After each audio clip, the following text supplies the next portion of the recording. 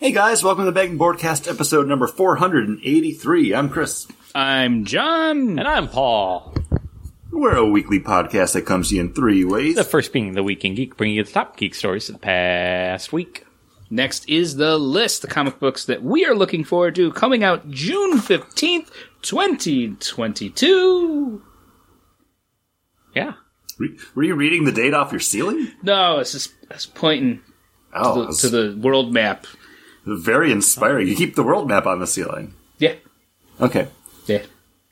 And we always follow that up with our weekly rotating main topic. And this week we're talking about our 80s Grady's. So in celebration of season 4 of Stranger Things coming out over on the Netflix, we're going to be taking a look at some of our favorite stuff from the 80s. So some of our favorite movies, TV shows, games, toys, food, songs, you name it. It's freeform discussion.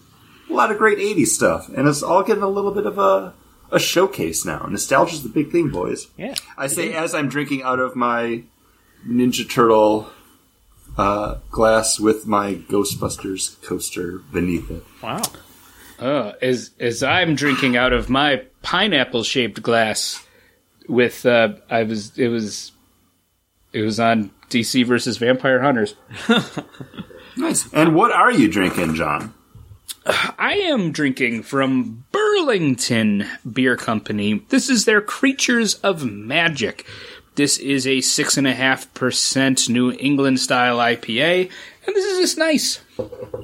It's a nice 6.5% beer. Like, you can't tell, but I'm about halfway through. It's got a nice juiciness, a nice little bitterness to it. It really kind of coats the mouth. All around, just really nice beer.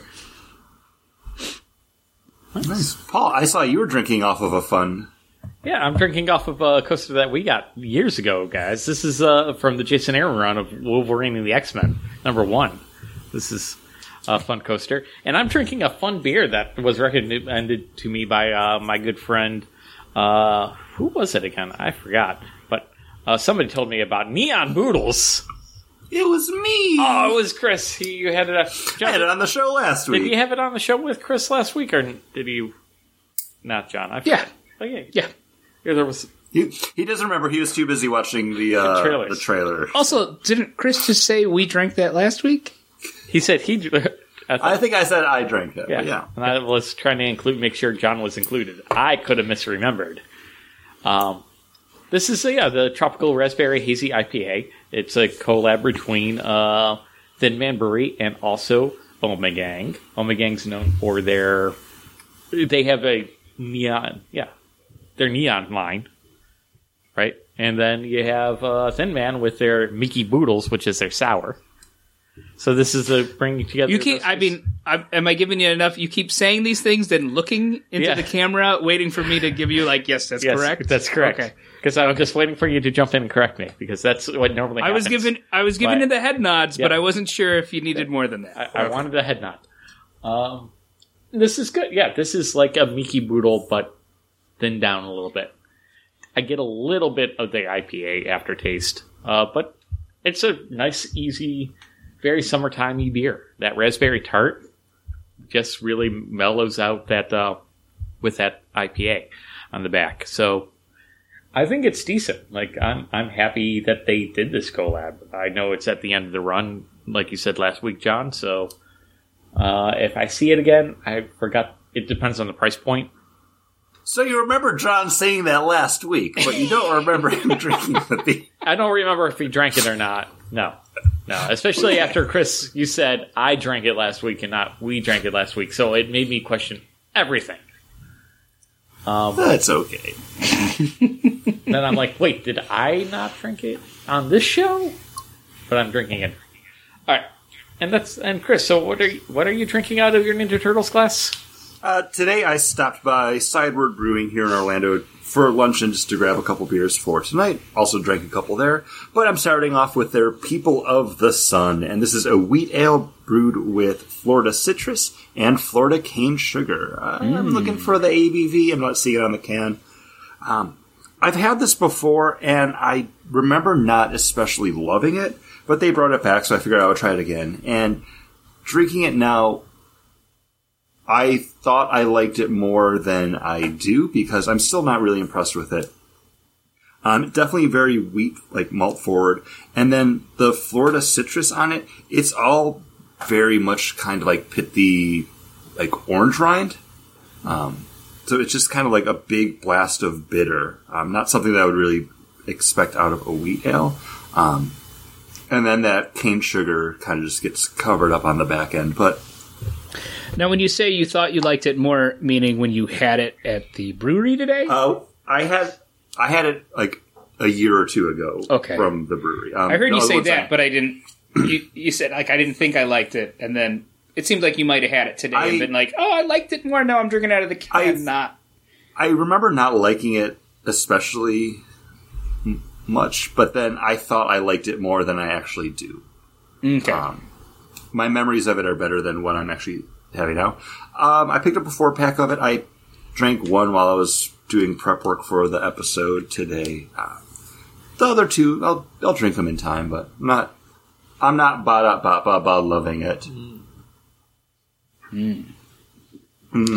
But what we are loving are some movie trailers that came out this week, right, guys? Yeah. Wait, which ones were those again? So the big one that actually just came out today is we got our first full look at Warner Brothers and DC Comics' Black Adam, starring The Rock. The long-awaited and much-anticipated Black Adam movie.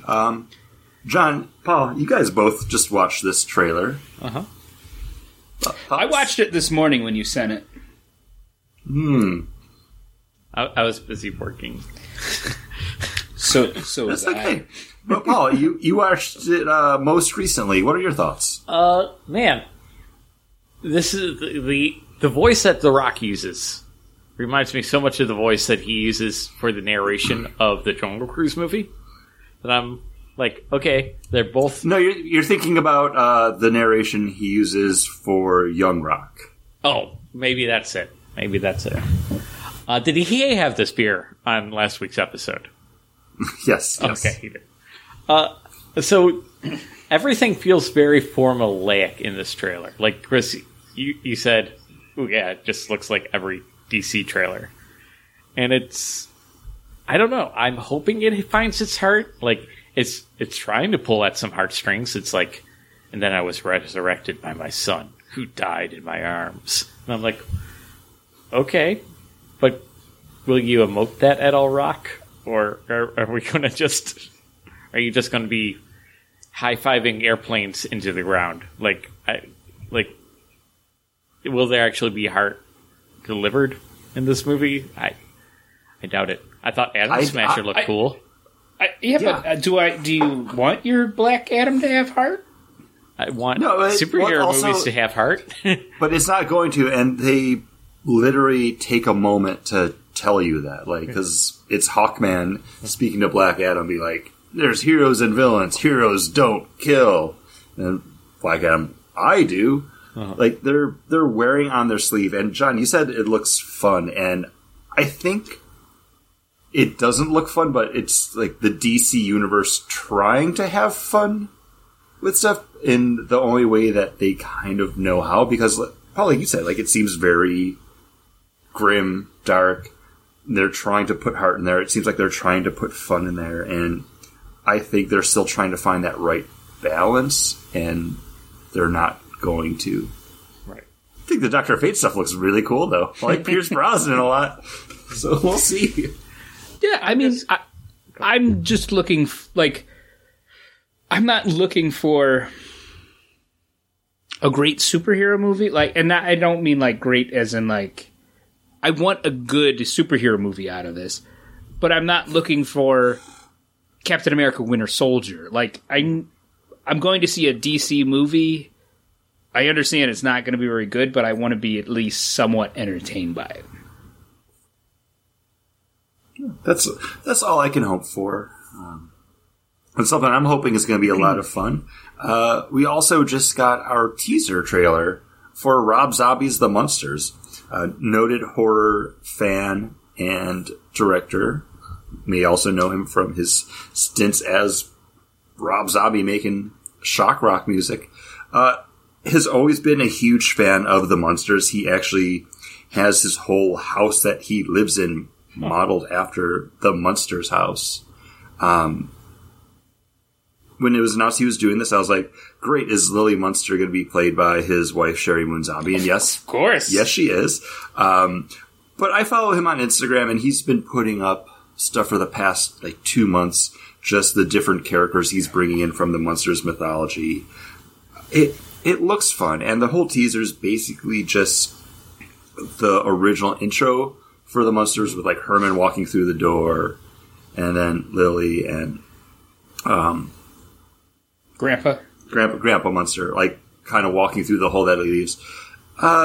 It's got some charm. I'm just hoping it's more fun than some of the other Rob Zombie movies that have come out, where he just focuses on being overly dark and violent, because he can't have that with the Munsters. I think him being a fan means it can't be, but I don't know. I think just from that opening, it's gonna have that opening has that feel of cheesiness to it and awkwardness, and it's not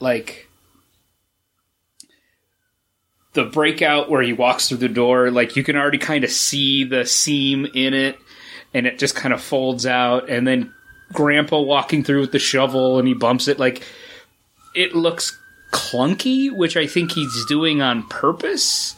So I don't think it's going to be a Rob Zombie movie like when we went to see we saw most of those together. But what was the one with the weird flipper baby? The witch one? Lords of Salem? Lords of Salem.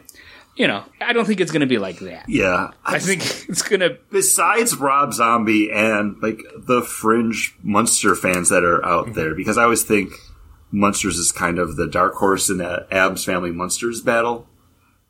I just don't know who else this movie's really going to be for. I don't know anybody who's going to be, Top Gun mavericking their way to the movie theater to see this. I don't see this being a huge draw. Yeah, but I don't think they put... I don't think... Here. Something happened with John. We can still see him, but I think Audacity died on him or he crashed. But even recently, and recently I mean 12 years ago, we had the 1313 Mockingbird Lane show from Brian Fuller that was kind of the NBC event that was, the pilot trying to make the Munsters the thing again. Didn't perform. Did I not see it? Did that actually air? That actually aired. It was starring Jerry O'Connell was Herman. I'm pretty sure that was just a fever dream I had. No, it's real. I'm looking it up right now to see if I can watch it anywhere. It's probably on Peacock, I'm going to assume.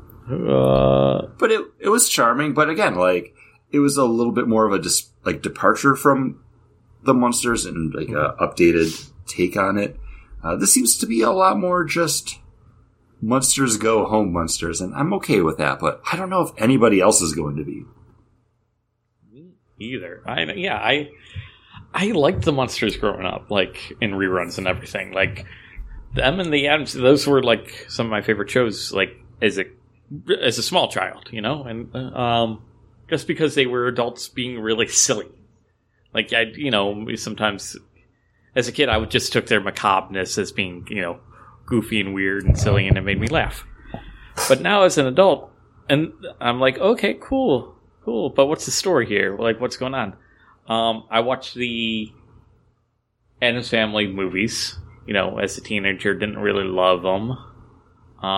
Then I watched, the Oscar Isaac voiced animated one, did not like that.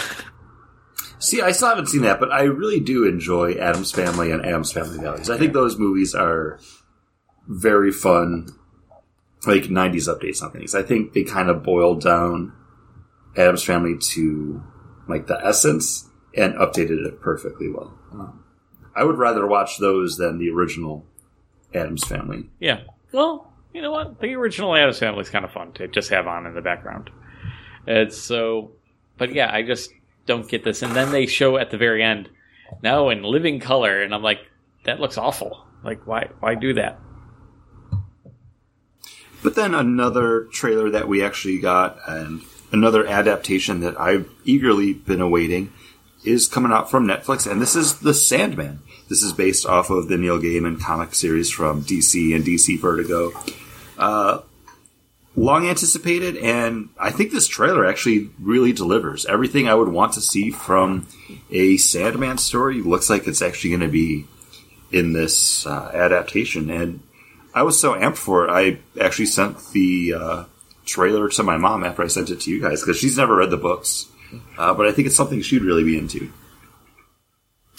Yeah, I thought it looked great. I think they captured it. It's great that it's going to be a miniseries versus a movie, because how do you interpret that series and just make it into one movie? It wouldn't do service to the book or to any fans. But definitely to do a series, I think is going to look good. The guy who is playing Dream looks great. Yeah, it's like spot on, 100%. Very thin. Yeah. Very gangly. And I think a lot of the other characters, the other character actors that they have cast, I think are all going to be great. I actually pulled up the cast list because I feel bad because I could not remember the name of the actor who's playing Dream, and it's because I don't know him from anything else but Tom Sturridge. But then just looking at the rest of the cast list, Jenna Coleman, who we see in the trailer, playing Joanna Constantine. David Thewlis, who's Lupin. I know who he is. From Harry Potter. And also the gross, dying, sick son from Dragonheart. Yeah. Not where you thought I was going. Went there anyways. Charles Dance, Stephen Fry, Patton Oswalt, Gwendolyn Christie. Like, this is a solid cast. Doesn't Patton Oswalt only play the Raven? Yes, he does the voice of Matthew the Raven. Okay. I get very confused because did he do a voice in the Amazon Audible series? I don't think so. That was. I still haven't checked that out. I don't know. And was that directed by Jonathan Gordon-Levitt? No, Jonathan Gordon-Levitt. He produced it. He was originally supposed to be Dream in a movie that they were talking about making it years ago. And then the guy who plays Professor X in the new X-Men series, whatever that guy's name is, I can't remember it. He's the voice, excuse me, he's the voice of Dream in the Audible series. Mr. Tumnus, I can't think of his name either. Yes. He was in Glass. Not Glass, the other one. Split? No, he was in Glass Split. too. Was okay. I didn't see that one. Oh, they made a Glass 2? I didn't even see that one. Oh man, I gotta put that on my watch list. Jokes, guys. I got jokes. But yeah, Sandman looks awesome. Coming out August 5th. This is our first actual look at the release date for it. It's a great time for streaming TV, man. I'm loving it. Ba-da-ba-ba-ba. Did you see the other thing that came out for streaming coming to Hulu? Prey? The Predator movie? I did. Oh, okay. I've heard of that, but I didn't see anything about it. Is there a trailer for it? Yes, there is. Yeah. Oh, cool. Were you watching it before? Is that why you didn't... No. Yeah. That's why I didn't pay attention. It's basically a girl getting hunted by a bear, and then the bear is dead. And then, no, it's a little more than that. That was a very poor description of it, Paul. Okay. So, Paul, I thank you for bringing it up. John, I'm jumping to you now. Where does this look to place in the Predator pantheon? Is this Predator, Predator 2, is Predators? I think it'll be close to maybe Predator. Because this is following, like, a Native American girl who's trying to protect, I think, her brother, who's one of the hunters, protect him from getting killed by the Predator. It's a prequel, if you were. And she looks pretty badass because she's like, I might not be good at hunting, but I'm good at surviving.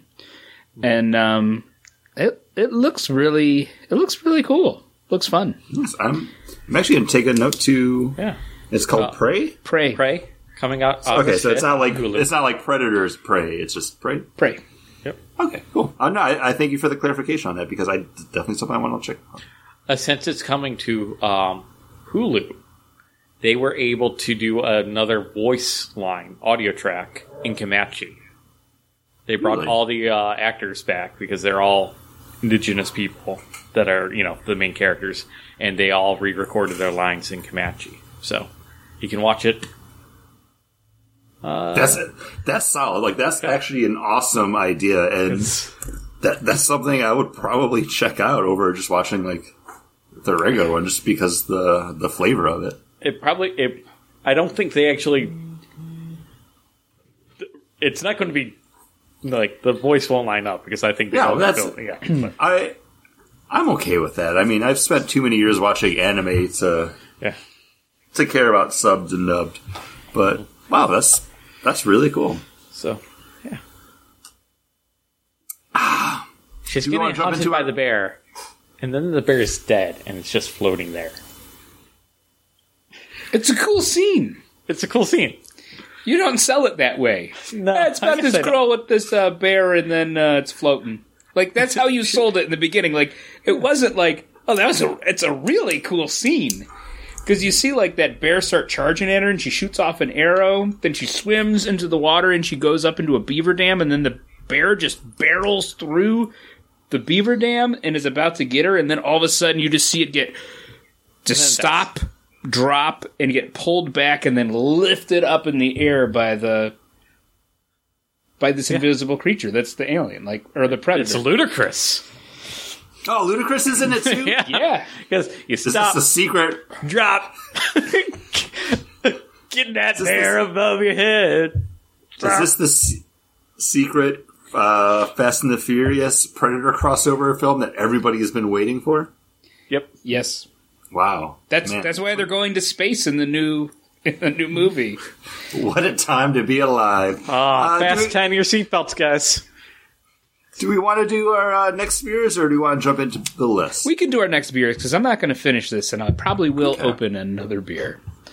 And the beer I'm not going to finish is from Ithaca Brewing Company, and this is part of their Hop Labs. This is limited release number 2. This is a cryo-hopped beer, and the reason I picked it up is because they took their original Creeker Double IPA. We all enjoyed that beer years ago. And they added cryo hop blend. They whirlpooled it. They dry hopped it. It should be like a new version. A new version of this beer. A remastered version. They're whirlpooling the hops. They're doing all this. And this is just blah. There's nothing that they're double, they're dry hopping, they're new hop, all that stuff. It's just, it doesn't even smell that great. It's. But you're smelling it out of a pineapple. I know. I thought it smelled like pineapple, but it just came out, but it tastes like a West Coast IPA that has sat on your shelf way too long. Like, the hop character's not there. It's malty. It kind of has that bubble gumminess. Like, it's just not there. Well, sad. Hate to rub it in your face, but I am actually really loving and enjoying my next beer. And I can't remember if I actually sent you guys each a can of this, or if it was something I was going to send to you and I wound up drinking them last year. But also from Sideward, this is their Audit in Progress double IPA. It's hard to see the can, but it looks just kind of like, it's like the old Dot Matrix. I believe we had that. They put it out around tax time last year. Yeah. So I'm kind of surprised that they put it out now, but I am definitely happy that they put it out again because it's so wonderful. And after that first beer I had, that was just that overly bitter, pithy orange rind. This is just a delicious, nice, sweet, juicy double IPA. Kind of milkshakey. I don't think there's any milk sugars or anything in here to give it that little oomph, but this is fantastic. Doesn't have the ABV on the side of the can. It's fine. It's a double IPA. It's probably a little bit higher, but I've only got one more for the rest of the night, and it's a sour, and I'm going to have that during the main topic. So it's okay if I can let this linger for a little bit, because this is absolutely fantastic. Mm-hmm. You guys remember having it? Or just remember liking it? I remember the can. I don't remember. I don't, unfortunately. That's the downside to drinking a lot of beers. Like, sometimes I'll remember stuff. It's like, yeah, I had that, but I can't remember specifics of it. Mm-hmm. But you know what I always remember? To buy your books every week? Do. Sometimes, actually, I don't. It was a terrible segue because I lied. I just lied right there. But yeah, guys, we got some comic books coming out this week, June 15th. So, Paul, what's climbing to the top of your list? So what's climbing to the top of my list is something that I noticed last episode is now free because I'm a Prime member on Comixology, and that's the first 2 trades of Star Wars. Because we were talking about me picking up just Chrysanthemum #1, and I realized it was just a collection of stories that were already in the Star Wars books. And why pay for something when you can get it for free? Well, I guess I already technically paid for it with the Amazon Prime subscription, which is going to end, I think, near August 4th. So what's great is all these great things that are releasing on August 5th. It's going to be a great reminder to cancel my Amazon Prime membership, because Hulu, Netflix, I'm good. I don't need Prime. But what about the Lord of the Rings show? The Pink Show? Lord of the Rings. The Lord of the Rings show. Yeah, the Rings of Power. When does that start? Is that September something? Yeah, I think so. Yeah. Oh, we talked about it. I can't remember now. Well, you know, and it's actually from a lot of the reviews, because Amazon flew out all these Lord of the Rings influencers, people who have channels and have all that. They flew them all out, and some scholars, not my aunt, but flew out some Tolkien scholars, and none of them had anything bad to say. Like, everybody walked away and was like, yeah, I think they were only allowed to watch the first 3 episodes, but they were like, it is Lord of the Rings, Peter Jackson's Lord of the Rings quality, the way it looks. Like, everything looks amazing. And for how much money Amazon is sinking into those episodes, it's got to be good. Yeah. They're like, they changed a couple things, but it's superficial things. It's nothing like you would be like, oh, I can't believe they did that. It was more like, oh, that makes sense. But they all had pretty glowing reviews for it, so I'm kind of excited for it. Yeah. As someone who's been reading The Hobbit and Lord of the Rings to my son, the 3-year-old kid, I'm excited for it. I've kind of reading. At what point in talking about Tom Bombadil's pants do his eyes start to glaze over? And you're just like, we skip. We haven't gotten that far with that. Okay. We do The Hobbit most of it. We watch. I wanted him to watch the movie before we read the book, and he's watched a little bit of the first Lord of the Rings. Mm. But he's not too intense. I mean, we've talked about him watching other stuff before and him being okay. Yeah, he loves Lord of the Rings. He loves The Hobbit. We've watched the 70s cartoon numerous times, and does he like the songs? Yeah, no, he doesn't. He doesn't care about those. Really? I thought that'd be fun. No, because it's me singing them in the book, and then in the cartoon, it just kind of takes up time for him. But he loves watching Smaug and Bilbo talking, like the clips from the Peter Jackson movie. We watch those clips all the time. He loves Smaug. Smaug. But every time he gets a dragon, they're like, "What are you going to name him?" Smaug. Like, okay, all right. Smaug. So, anyways, I'm excited for it. I would keep my Amazon Prime for it. Okay.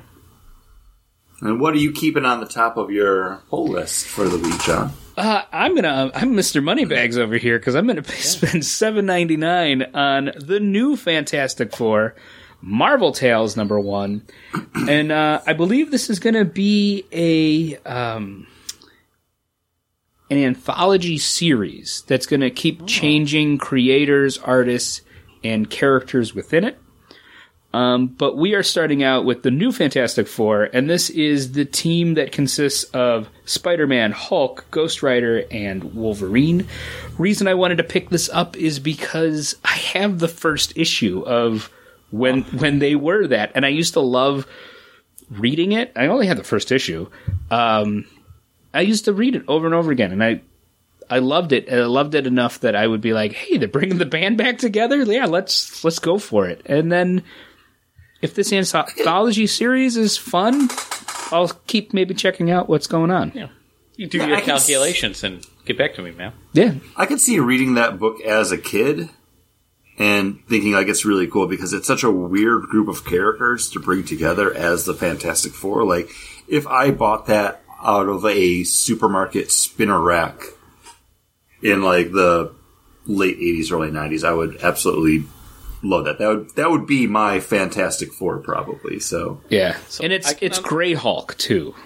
Yeah, so it's the Smart Hulk. Yeah, it's kind of like the Mr. Fix-It Hulk. Yeah, so so Reed Richards is talking to Bruce Banner, being like, Bruce, can you fill in for me? Actually, it's Sue. I think Sue pulls this team together.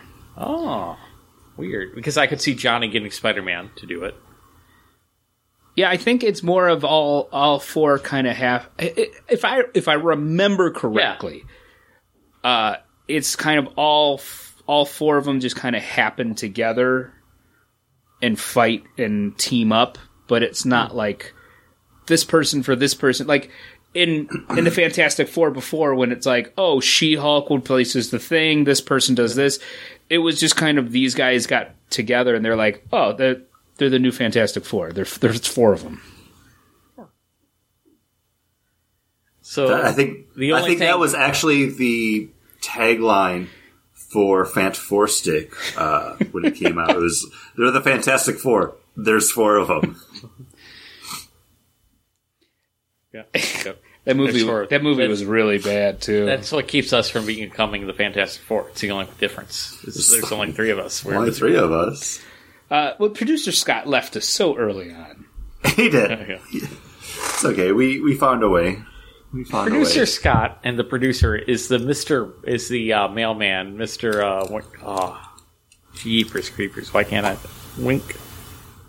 Winkleson? What? The mailman. The mailman! That comes to the Baxter building. Carl Malone. No. Chris, what's your book? So it's funny just because, Paul, I made fun of you last week for picking up Chrysanthemum because it's a reprint Willie of Lumpkin. That's it. They have come out before, and now, John, you're picking up a new anthology series. My book's actually a reprint coming out of an anthology series. And this is the DC Pride Tim Drake Special #1. And this is actually collecting stories from Batman Urban Legends 4 through 6 and #10 with a brand new story. 56 pages, $5.99.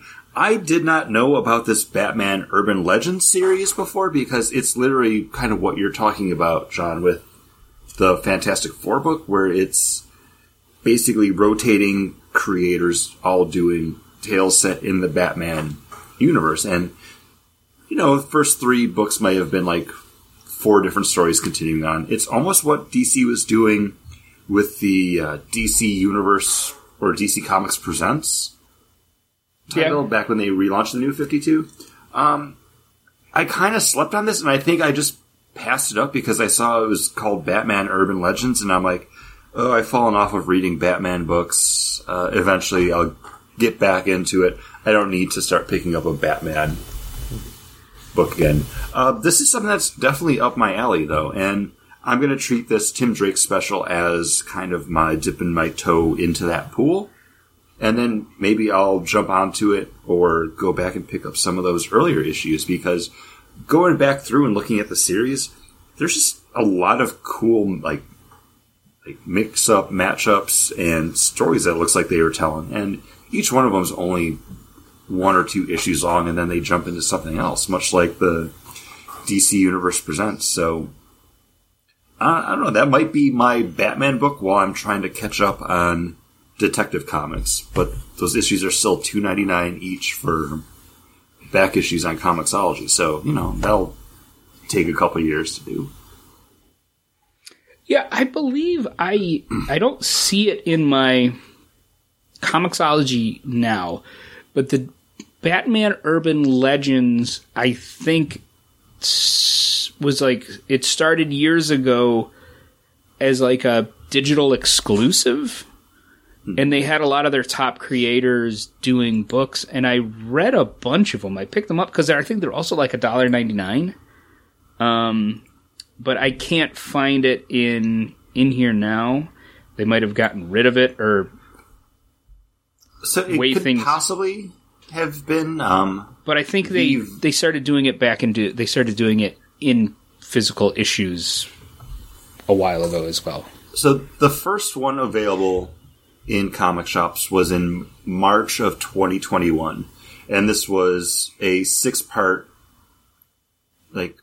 story, 6 issues, but then each issue had 3 different stories. There was one by Chip Zdarsky. There's one by Matthew Rosenberg, who's actually doing the DC versus Vampires that we actually really enjoyed, the Hunters, last week.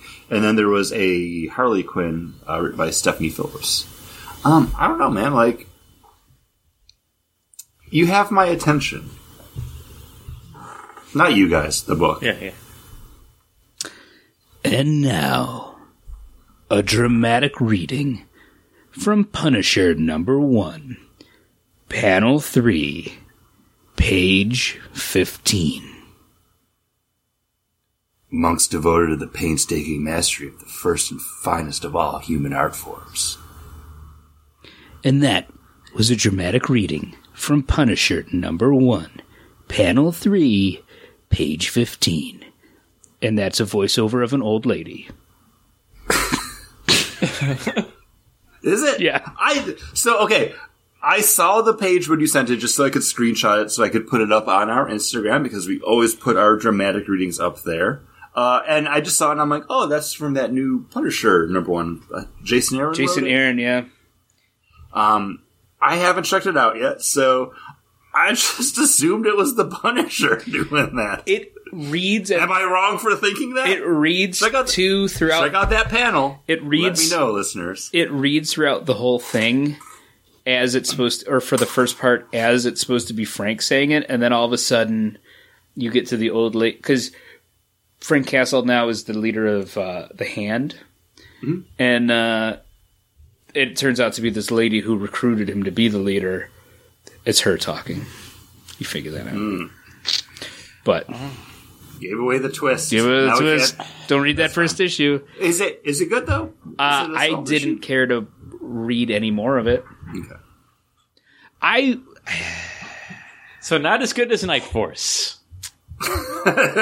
Well, we continued to make you read that first issue. Yeah, we didn't read any more Night Force, Paul. It was just you rereading that first issue again and again and again. There must have been another issue to hold all that bad. No, I did rebuy it digitally, so it was easier for us to do it. Plus, we because you couldn't find the physical. We kept hiding it on you and in your long box. Oh, guys, it's gone now. Memories. Aren't memories and nostalgia great? Yeah. Yes. Right. And that's part of what everyone loves about Stranger Things. The Netflix phenomenon, it's been going on for years now. Telling the story of the kids growing up in Hawkins, Indiana in the 80s. And just drawing on all of those things that kids of the time loved and look back on fondly. So I figure just trying to stay a little bit more relevant with what's going on in pop culture. Guys, it's time to talk about Stranger Things in a way only we can do, where we don't actually talk about Stranger Things. Oh, good, because I haven't seen it yet. But I was going to start off by saying, guys, what are your thoughts on Stranger Things? So, Paul, have you watched any Stranger Things? Like any of the previous seasons 1 through 3 seasons? Okay. I haven't seen seasons 4 yet. It just released the same day that Obi-Wan came out. I am not caught up fully on Obi-Wan yet. I am a bad pop culture consumer. I don't keep up on things. No, that's okay. I think one of the things that I love and hate about Netflix is they do drop all of their shows all at once. So it's you binge it and you enjoy it and you talk about it with people. But this time with season 4, they're doing something a little bit different where they dropped the first 7 episodes online to binge stream, knock them out. Yeah. And then coming up in a couple weeks, they're actually be dropping the next 2. So episodes 8 and 9. And then next year we'll be getting the 5th and final season of Stranger Things. So you haven't seen it 4 yet. We'll refrain from spoilers. Okay. But ultimately, Paul, your thoughts on Stranger Things and just kind of it like flicking that nostalgia bead. I really do feel like it's been very hit or miss. Like season 2, I feel like really struggled. Season 3, like it took a while for me to like actually start enjoying it again. But then it came together really well, you know, with the whole mall scene and you know, like when they all came, because everybody was there doing their separate adventure again, and it wasn't like the first season where it was at least all the kids are together and they're having their adventure, and then the teenagers are together and they're having their adventure. Like, so those group lines were formed, and ever since then they've broken up the groups and then rearranged them by the 3rd season. So, you know, I want everybody to come together again. Season 4 does that again. No spoilers. But I think they've kind of learned their lesson from season 3, and they've learned to kind of jump around between the groups a little bit more, so you're not hyper-focused on one that maybe you don't care about those characters or that plot. Right. Before you jump back to something else that you're kind of more interested in, because it does all matter. It does all tie in. John, your thoughts? Stranger Things. Stranger Things, I really enjoyed the first season. I watched it all. I returned home from my honeymoon in 2016 with the flu, and my wife stayed upstairs and I slept on the couch and watched the entire series.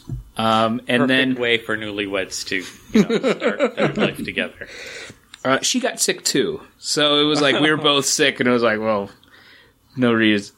Neither one of us wanted to be near each other. But after that, it took a little convincing, and I got don't want to be next to you. Now I get to spend my life with you. Newlyweds, and then, but I talked my wife into watching it, and I think it was other people who were talking about it, and she's like, "All right, I'll check it out," and she was hooked. Season 2 came out, and we are pretty good about not binging certain stuff. We're like, all right, we'll watch 1 or 2 episodes this night. And tomorrow or the next night, we'll watch another 2 or 1. With this, it's been like we've been watching like half episodes, basically. So these episodes are huge. Yeah. We paused during the first episode of season 4. We paused to do something, and then we were going to come back and watch it, and I said, we have 25 minutes left. I'm going to bed. Like, I'm not... and then we finished that 20 minutes, and we watched maybe another 20 minutes, 30 minutes of the next episode, and that's where we're just a little bit into the second episode. Really enjoying it, just haven't been able to find the time for both of us to sit down and watch it. But I love the 80s nostalgia. I love the characters and how they've grown and how they've changed. Season 2 definitely had some clunker kind of moments, but they also had great moments, like when I can't think of his name now, the guy with the hair who was the bully. Steve. Uh-huh. Oh, Steve's amazing. He's my favorite character now. Season 2, like Steve, you come out of it going like Steve's great, and then season 3 even better. But season 2 definitely had some clunkers. They tried to do that backdoor pilot with the other superheroes or other powered kids. Mm-hmm. And it just didn't do it. Season 3, though, I mean, had just great moment after moment with it. Ooh, I'm bleeding. What happened?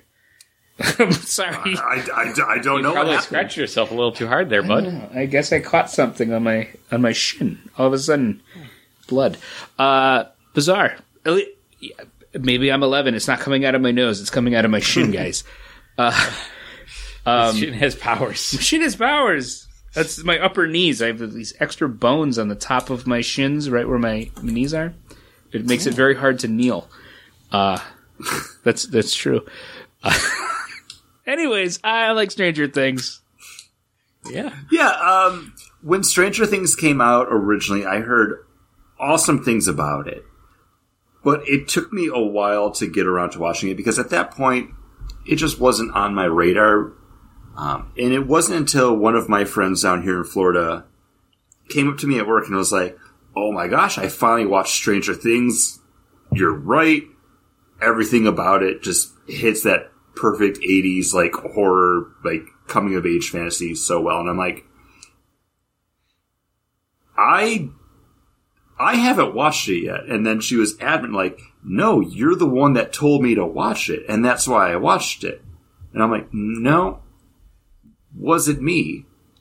And it was someone saying I recommended it to them and then coming back and saying, "Yes, you were right," is what made me go home from work and sit down and watch it and be like, "Oh shit, this is definitely something I would have watched, loved, and recommended to people."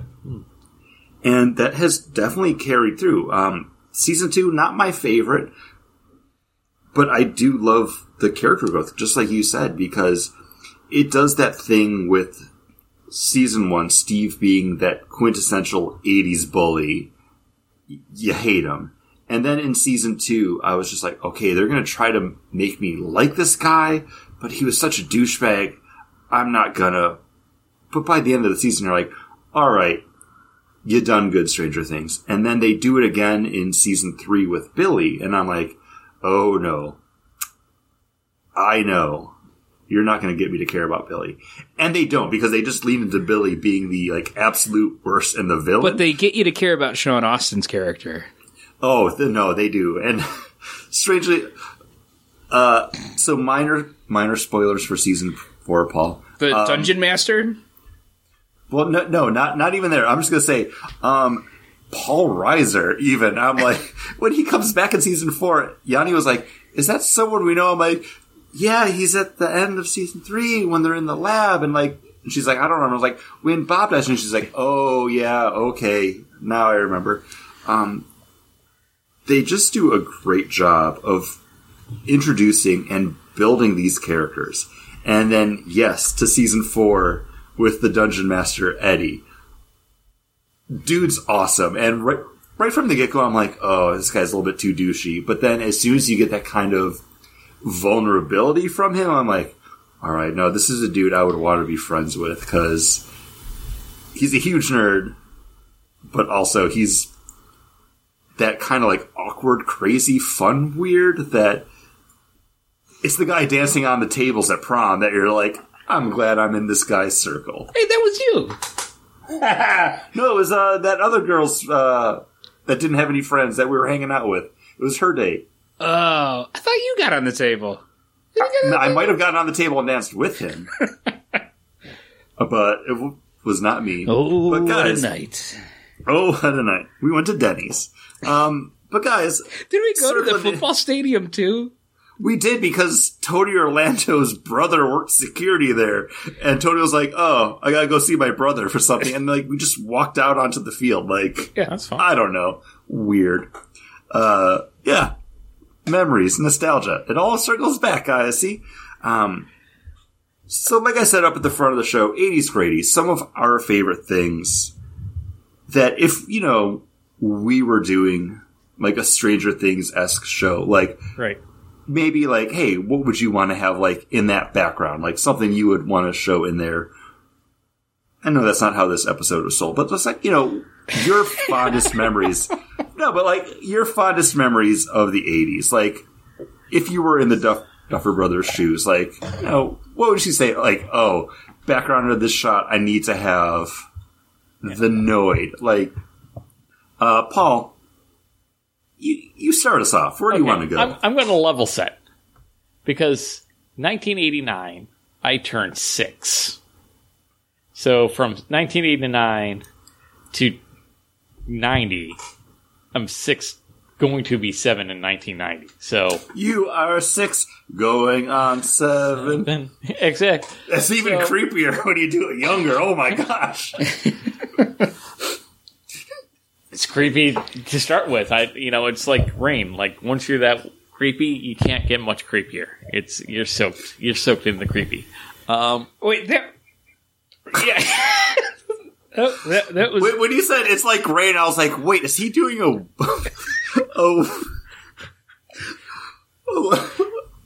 weird like Rutger Hauer thing? Like what's happening right now? Yeah, it was a weird analogy that you took too long to get to the end with. Yeah. You've met me before. You guys know. We have. But so I wanted to level set there because I don't remember much out of the 80s. Like I remember liking some very specific cartoons like Voltron. I remember having or at least my older brother having a Voltron action figure play set. I remember a great board game that I loved. I was probably just starting to maybe getting roped into playing Risk, but I liked Ultimatum, which was a great game. And then, the classics, Ninja Turtles, G.I. Joe. Are you just going through everything all at once? I thought we were going to do like one. I have no idea how this works. I thought you were just going to pick one from one category and then we'd all talk about the category. Yeah, that's what I was throwing out. Like, Paul, what do you want to talk about first? You pick the category, Paul. Okay, then let's pick like what we liked watching on the TV there. The TV there. The TV shows? Yeah, the TV shows. All right, so we're gonna stand up. We're gonna walk across the room, and we're gonna just like turn that dial. Turn the dial. Clunk, clunk, clunk. And there's gonna be those 3 stations in between that for some reason are on the dial, but it's just static.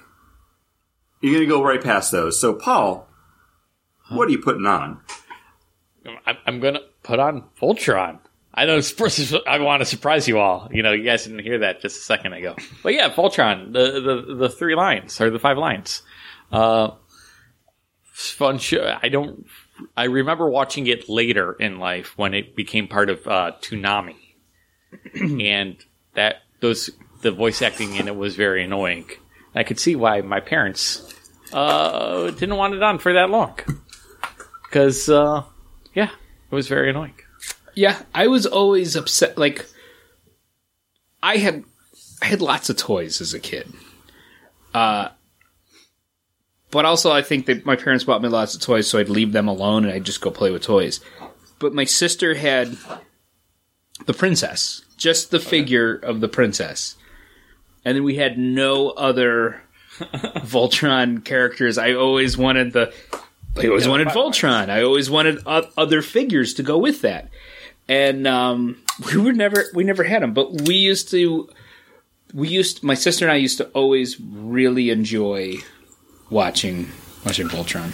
It was fun. I loved Voltron, and again, like it was something that I knew I watched and I loved, but the memories of it are very nebulous. Like it's something that I was aware of, but I can't speak back to any thoughts about it. But I always wanted like the Voltron like Force collection, like the die-cast, like click them together lions. And I think that's actually like a big part of why I liked Power Rangers when it first came out, because it was Voltron. Basically the same thing. Except dinosaurs. In live action. And that was cool. And he had the awesome characters of Bulk and Skull. They're great. They were characters in Power Rangers.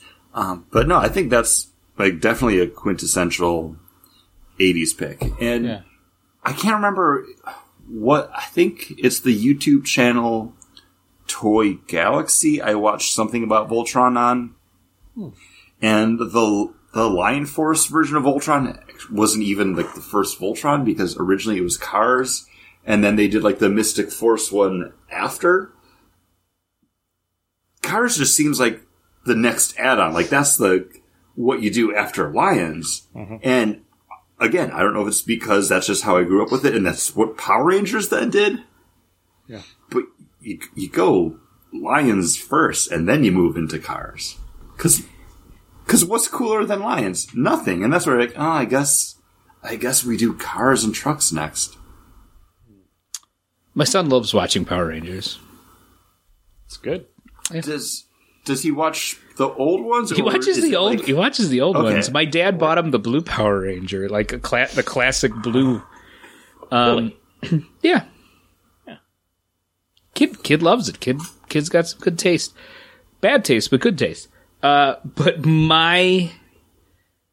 if you were to have met me when I was a little kid, 6 years old, I was born in 82, so I was turning 8 in 89.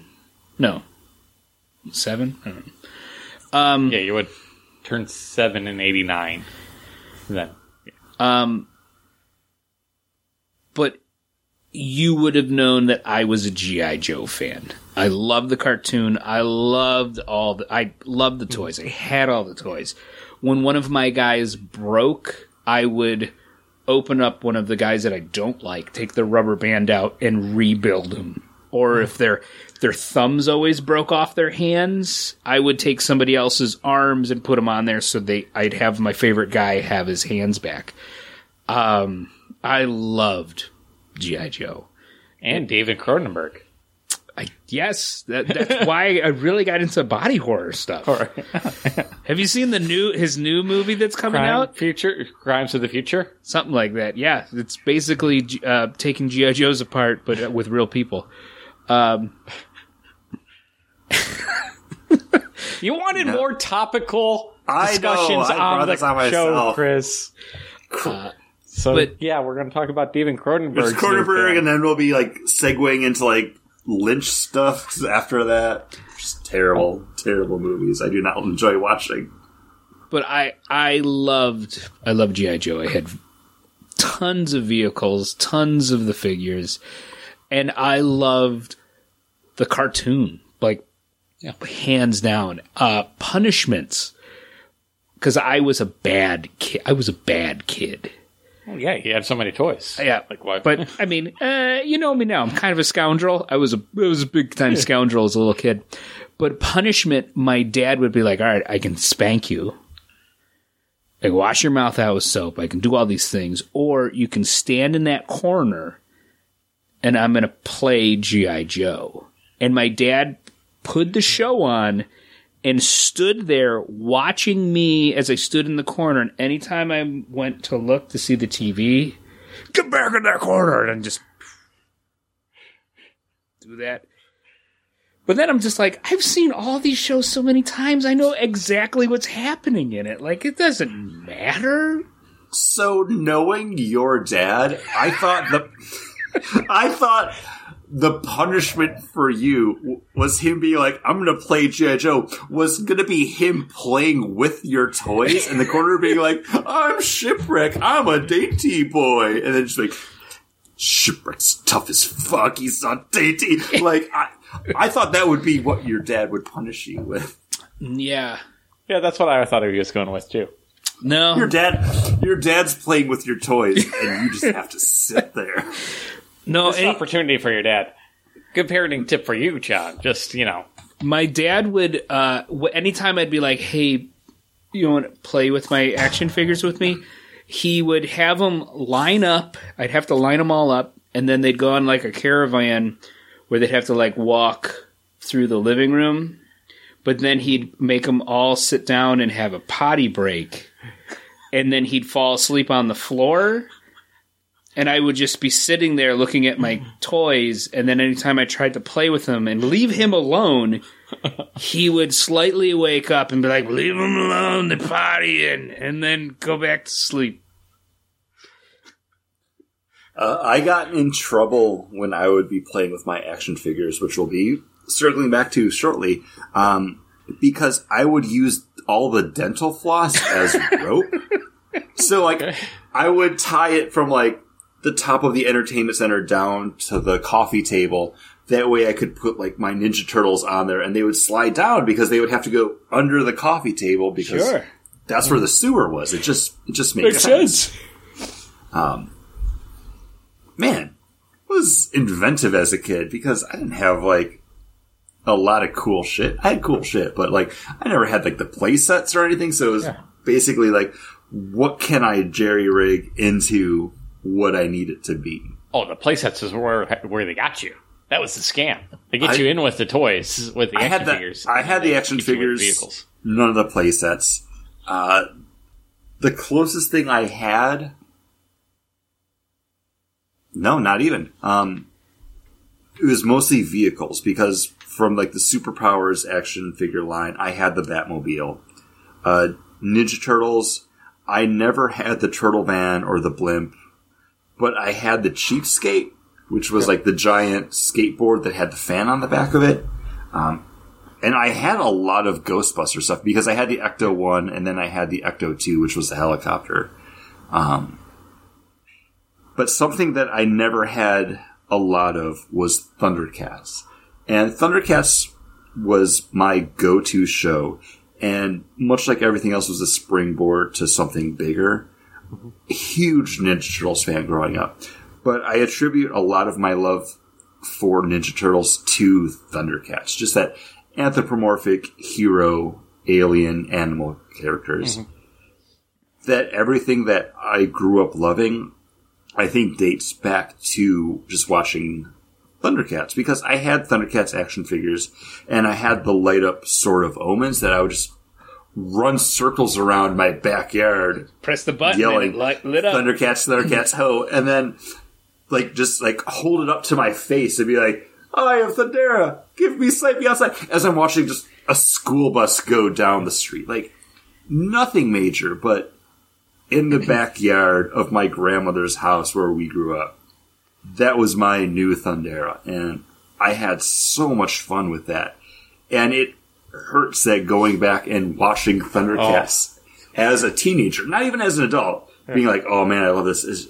It hurt. Like, it bored deep into my soul that I was like, This show sucks. I a dumb kid? Like, was I an idiot? Because this is bad. But man, Thundercats, that's what set me on my life path. Did that sword fit into the claw? I didn't have the claw. I didn't have the claw. So I'm just wondering if there was two because I don't remember the sword lighting up. I think you did have. I think you could buy the claw. I'm wondering if it was a different sword that fit into the claw. I don't or know. Maybe I'm misremembering that the claw actually had a place and the sword was like dagger sized. No, the sword was it was like a regular sized sword for a kid.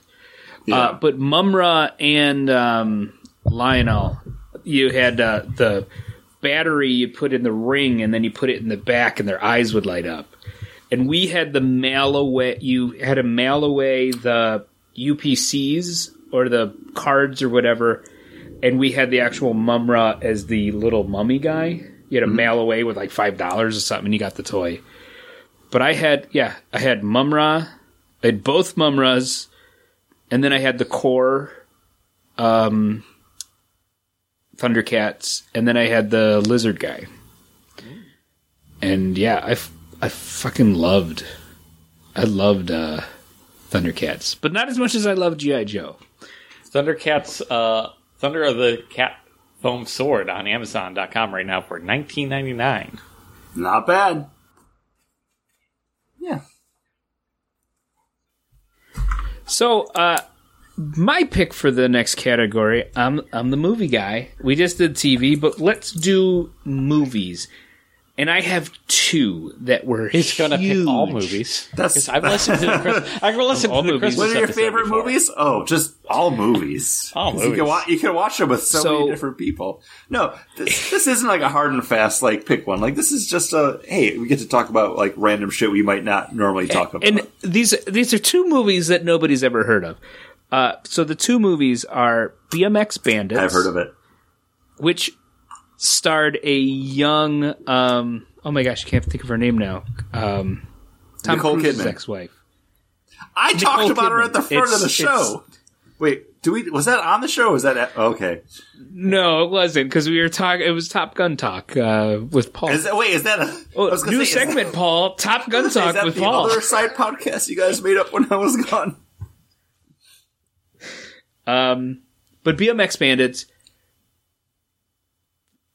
3 kids on BMX bikes taking on criminals. Crazy story. But then Turk 182 was probably like one of the biggest influential movies for some reason for me. And this is, I believe it's Tim Matheson. His brother is a firefighter. Runs into a fire, saves people while he's not clocked in as a fireman, but is then injured, and the New York City refuses to pay his medical bills. And his brother then starts this crazy... but he starts... Did he say OnlyFam? Because that was actually really clever. No, I said fans. Oh, okay. Because it's his brother that starts it. It's called an OnlyFam. That's the only family. But his brother starts tagging Turk 182, which is his brother's like call sign on his helmet or whatever.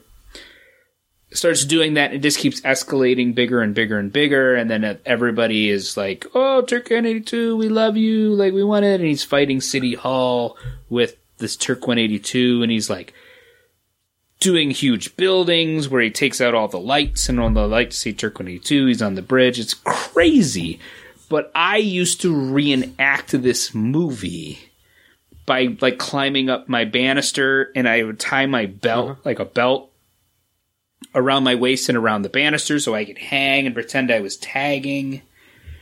And it's also why I got BMX Bandits is why I got a BMX bike when I got a little bit older. But Turk 182 and BMX Bandits were huge in my life in the early 80s. Like, those were the two things that, like, when you said that and I thought about, like, what was I watching in that time frame?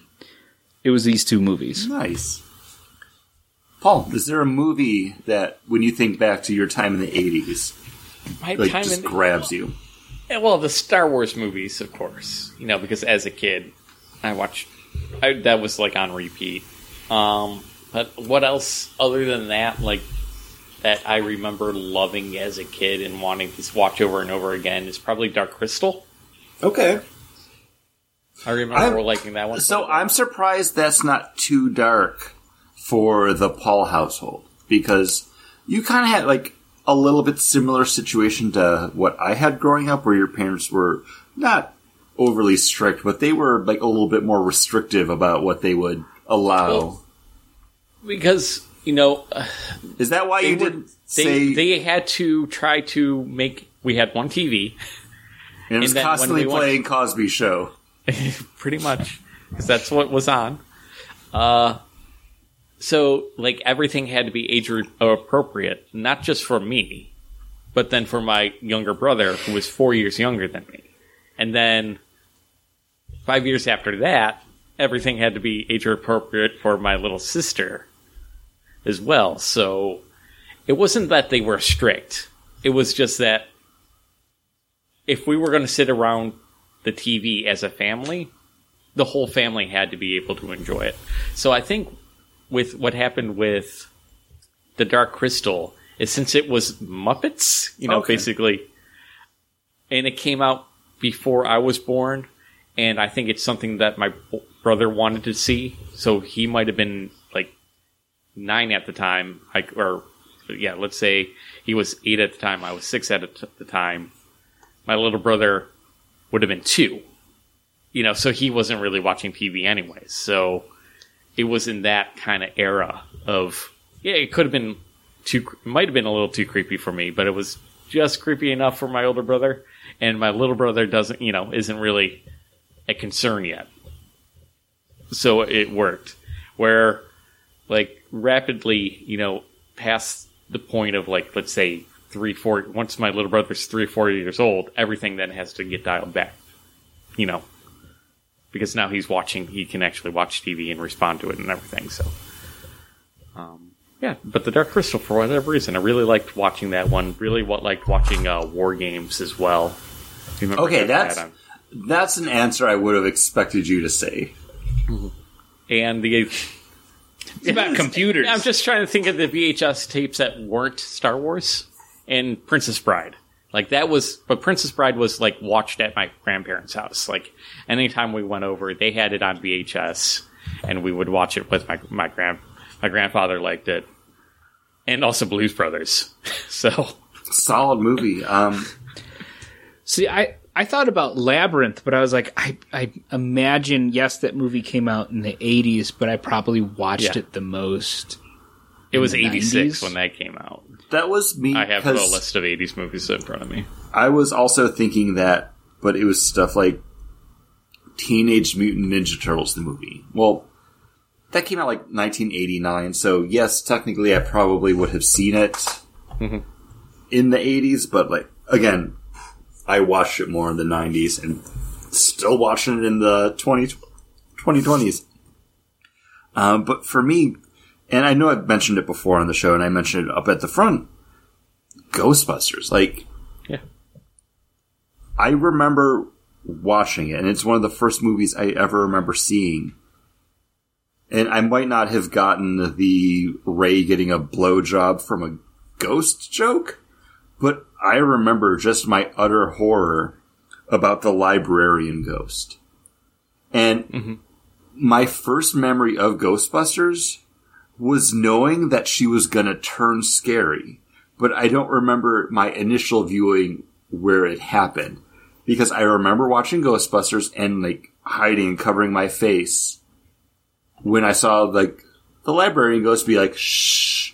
Because she was going to turn into a monster. And I remember covering my face and my aunt being no, it's not scary. It's silly. And I'm like, no, she's going to be scary. Because I already knew at that point. It was Large Marge from Pee Wee Herman when she's, tell him Large Marge sent you. I remember that. And I just remember being scared of the ghosts in Ghostbusters, but still loving that movie and actually wanting to be a Ghostbuster. Thinking that was something I could just do. The love of Ghostbusters has carried through my entire life. Again, I'm drinking off of Ghostbusters coasters. The last time I talked to Grayson, I was going over all the random Ghostbusters shit I just have sitting in the corner of my apartment.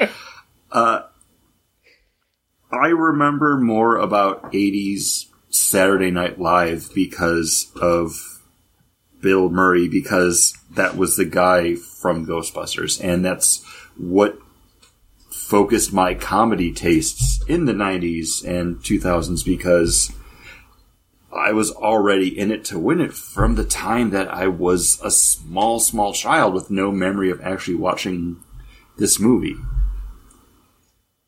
Amazing. And I wish I could say something like Big Trouble in Little China, but that's not a movie I saw until it was on TBS or TNT in the 90s. But again, if I had seen that movie when it came out, I saw that I when would that have movie loved released. it, but it's just it wasn't on the radar. Drive-ins, Karate Kid, Big Trouble in Little China, back to back. Amazing. That's fantastic. My parents made my sister sit up front so I could be in the back, and they were worried I was going to kick out a window. Fair. But yeah, Ghostbusters, yeah, definitely huge. And like you just said, my son loves Ghostbusters, and I'm in the middle of building a playground for my son, and he was out there with me helping, and he would be he would go, Egon, what are you doing? You building the tower? I'm like, yeah, buddy, I'm building the tower. Okay, I'm Ray. Okay, he just Ray? assumes you're All right. Egon? Because I was building stuff. I was fixing the tower. And then he would just be like, Egon, give me my blaster. Terror dogs. And I have like an Allen wrench that fits like the bolts and everything that I have to secure. So I gave him one of them, and he's running around with this thing as a blaster, pretending that he's shooting all these ghosts. And he's like, Egon, get your gun. We got to get him. I'm like, can't right now, bud. I'm kind of in the middle of this. Same family of movies, and I had to like Google it quick just to make sure I wasn't misremembering things. I remember watching the Masters of the Universe movie more than actually watching the cartoon. I knew I watched the cartoon. I had action figures from it. I remember watching She-Ra, but I have vivid memories of actually watching the movie more so than the actual cartoon that it was based off of. That movie makes so much more sense when you learn the simple fact of the actual screenplay. It was originally supposed to be a Fourth World movie. It was supposed to be... It's not supposed to be He-Man. It's supposed to be Orion. Okay, so when you say... I was going to say, when you say Fourth World, you mean like Jack Kirby. Kirby's Fourth World. Okay. Yeah. Wow. I guess it makes sense. I guess like the keyboard thing kind of looks like Fourth World-y. Yeah, it's like the mother box. Oh, it's from Japan. Yeah. Synthesizer from Japan. Weird. I remember seeing the movie in the theater, but I remember going to the theater, but I don't remember watching the movie. But I have a vivid memory of getting a Happy Meal, and I got a second. It was a glow in the dark of the guy who made the synthesizer, whatever that dwarf character's name is. I got a second glow in the dark like necklace medallion of him, and I just remember being like, aha! I wanted a different one, and then I only got those two out of the Happy Meals because we didn't go get those things that often. The first Happy Meal toy I remember getting, it was actually from Burger King. Maybe it was Burger King. I'm pretty sure it was Burger King.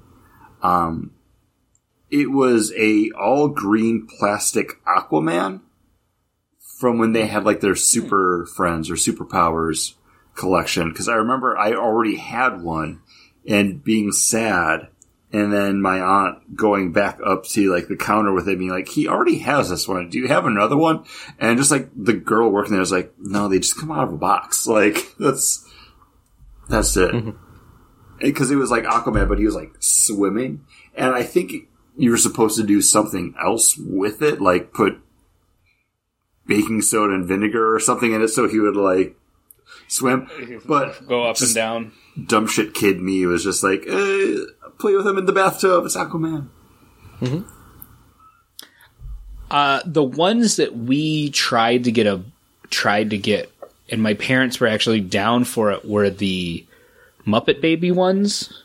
So I had like Gonzo, I had Fozzie, we had Miss Piggy. I think we had a Kermit one.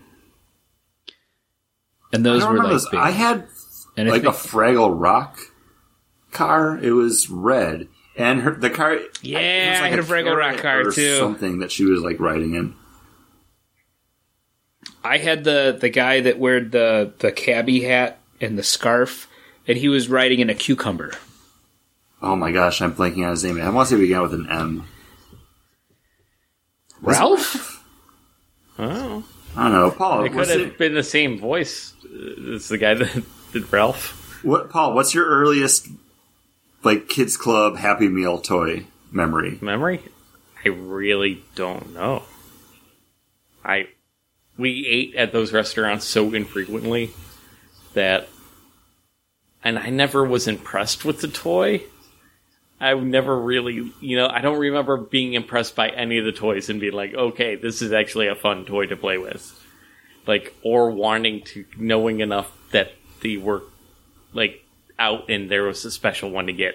I remember, like, in the 90s when we got the souvenir cups for, like, Batman Forever. Those were great. But, Hold on, Paul. Tell me more. yeah, the etch glass, yeah. Glug, glug, glug. I'm drinking out of the Two-Face one right now. Nice. Because it's next to my computer. Those are great. I had the Flintstones ones, too. But that's like the only thing. But that's in the 90s. Yeah. That's in the 90s, guys. We're here to talk about 80s. And I'm going to go something near and dear to my heart. And this is the foods. Like the weird random snacks that may have come and gone since then. And I think for me, like the marquee thing was actually the weird random breakfast cereals that we got.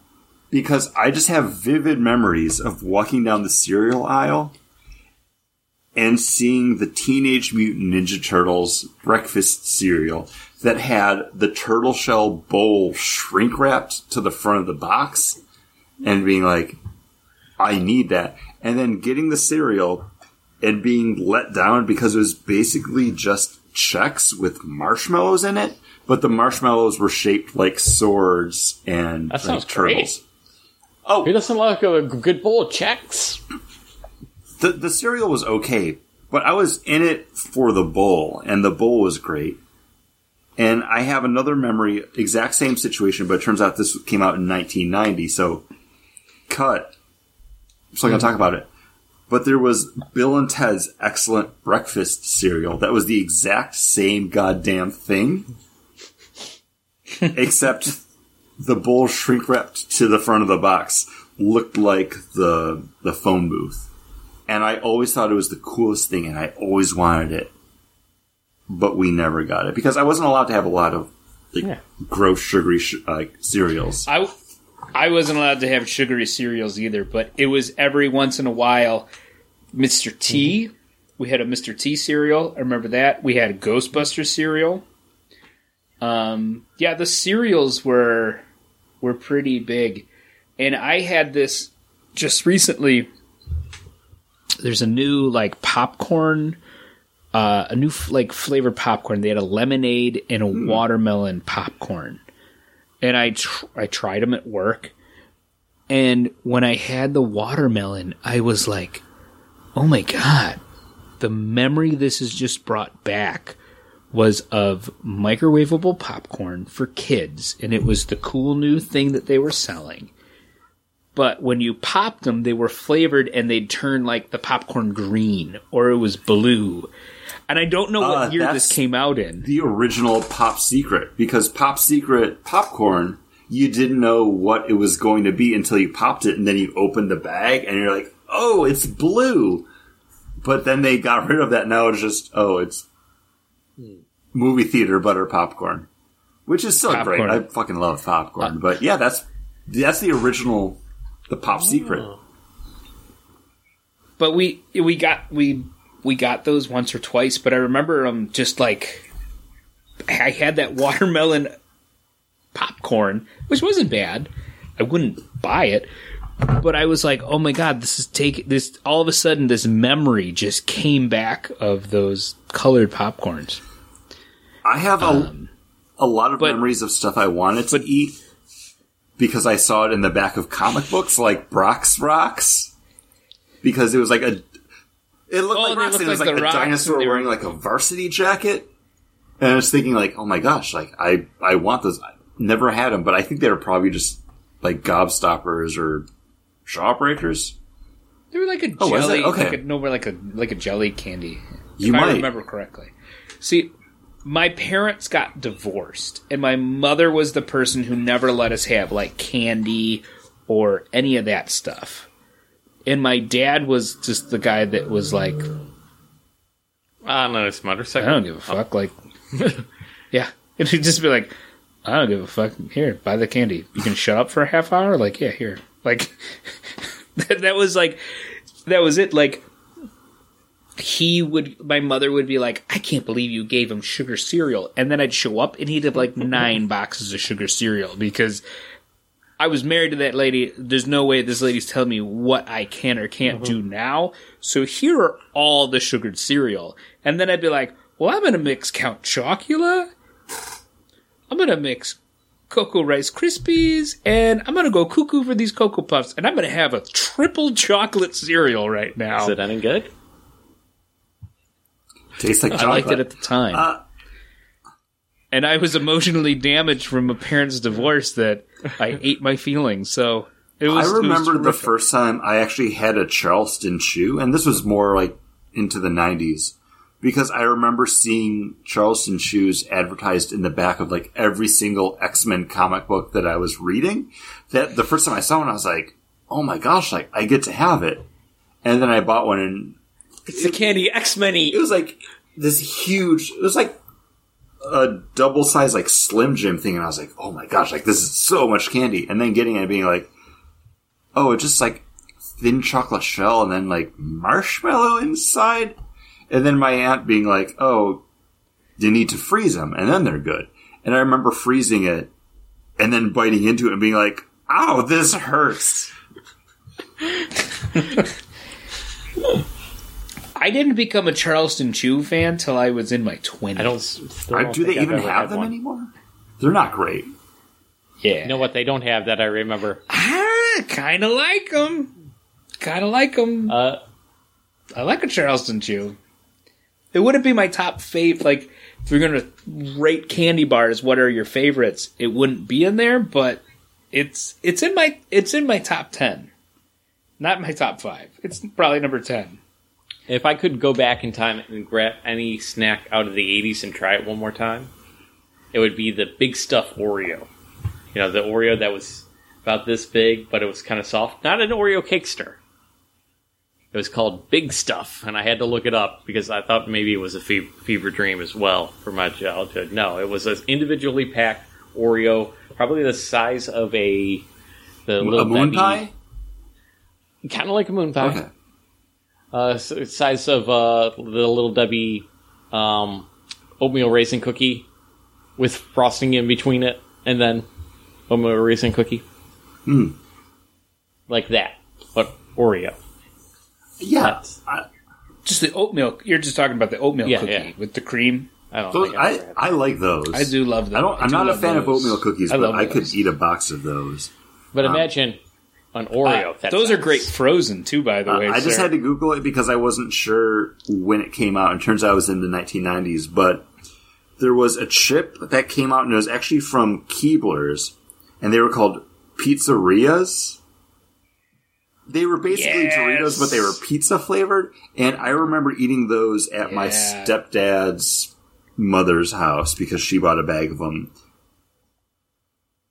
And I thought they were awesome, but looking back on it now, they probably just tasted like tomato sauce. It was just probably like all fake tomato, like salt and oregano on them, but I just remember something about those just hitting right. I remember their slogan. What are they called again? Pizzerias? Pizzerias? Yeah. Pizzerias. Guaranteed to give you the diarrheas. Don't think Pretty that sure. was I'm actually... pretty sure that was a slogan. It was think the only that's snack it. that you could eat and not What? gain any weight. That's Olestra chips. What was one of your favorite foods growing up that's still one of your favorite things? Yes. Do you guys have one of And those? it's T-bone simple. steaks and hot dogs. Not at the same time. But No. You take the hot dog and wrap it in the steak? Yum. listen to... Hey. You got a steak put some dog, baby. pizzerias on there for the crunch. Chris, if you want to be on an episode of the Bagged Board Barbecue Boys, Gotta be on those you barbecue gotta be boys. on the episode of the Barbecue Boys. I can give you my exact one because it's such a 80s food for me, and I'm sure it existed before that, but I think it hit its stride in the 80s, and that's pizza. Because as a kid going to school in the 80s, we got to do the Book It Club, where you would read a book, your teacher would give you a slip for the free personal pan pizza from Pizza Hut. We would go to Pizza Hut, and I would get myself a little pizza. And I remember people complaining that they had to read books to get the pizza, and I'm like, I just read books because I like to read. And I get pizza because of it. Like, it was awesome. Now I know that my parents probably hated it because that meant they needed to go to Pizza Hut and then spend money to get actual pizza for themselves. But pizza's my 80s food. That was their gimmick. That's what they were giving. Yeah, have the kid. And then you got like the button, and then they would give you like the sticker to put on it. The sticker to go on it, and then if you filled the pin, you got a second pin. I'm sure I did that. I don't remember that part. I thought that's how you had to get the pizza. Was you had to fill up? No, because he would get like it was like the coupon. No, they gave you they gave you because it was a holographic pin. Yeah, it was like and you'd move it, and the pages motion would move. Yeah. And then they'd give you when you traded in your book it pass, and they gave you the free pizza. They'd do that. I didn't know. Yeah, mine's really? spaghetti. I fucking love spaghetti. I was surprised by that, but then as soon as I thought about it for like half a second after that, I flashed into Chef Boyardee spaghetti and meatballs like in the can mode, and I was like, "Oh, I want that right now! Like, can I go to a gas station and just get that?" Yeah, like I still love spaghetti. Like when it's Caitlin doesn't like red sauce, so we don't have spaghetti. I know. It gives her the tummy troubles. Is it just a different sauce? Like, does she just need like a different? Yeah. Yeah, she needs a different sauce. If I was like, I fucking love Alfredo, we'd have Alfredo like every other night. But I love spaghetti, and I love cheap sauce spaghetti sauce. I love fancy spaghetti sauce. I love spaghetti sauce. I love spaghetti. Like, I will eat whatever pasta and red sauce you want to give me. I will eat it and love it for all different reasons. But I just remember, like, eating it as a kid and loving it, and then going to school and being like, hold on, once a month we get spaghetti for lunch? And being, like, just elated. And then, yeah, like, when I was a teenager, or actually, when I was in my 20s and Sopranos was a thing, I would make, like, pasta with meatballs, and then I'd do the melted cheese on the top for every new episode of, like, Sopranos that came out. It was, like, just the big thing, and fucking, even now, I love a good pasta. I'd rather have a ziti than a spaghetti. Yeah. I love a pasta. Spaghetti was my lead-in. Your gateway pasta. I'm a penne. This is my gateway pasta. I love a penne. I'm a penne guy. So which one's the bow ties? A farfarelle. Farfarelle's the bow ties? Oh. Yeah. Or you can call them bow ties, but I believe it's farfarelle. Mm. No, that... Have you ever had the spaghetti that's a thick... It's a spaghetti noodle, but it's thicker, and it's got a hole in the middle? Those are crazy. Oh, Paul. Almost... Yeah. Your 80s food that you're like, yeah, let me get this now. I already talked about it. It was the Big Stuff Oreo. Oh, Big okay. Stuff. Yeah. Gotcha. Definitely not Kaboom cereal. I loved Kaboom, except it freaked me out the first time I ate it because it turned my shit like purple green, and I was scared. And I called my grandmother into the bathroom because I thought something was wrong with me. It's like, no, that's what happens when you eat too much food coloring. True story. Before giving blood, I take iron supplements just to get my iron back up, and then I do what's not recommended, which is like double dose. Like the day before going to give blood, like the night before, I'll take a dosage of iron supplement, and then the next morning with my breakfast, I have another dose of iron. And for the rest of the day, I'm shitting just black poop. Because it just that much iron just turns your poop black. It's magnetized. It's sticking I have that happen with Oreos. Oh. Oreos. How many Oreos do you have to eat to get to that point? Stack. So one mega Oreo from Paul's estimation. Okay. But John, getting out of food, talking to something else that we love, maybe? Question mark. Yeah. I'm having from Community Beer Works their Cosmic Punch. Paul, I gave you a can of this that one yet. when you.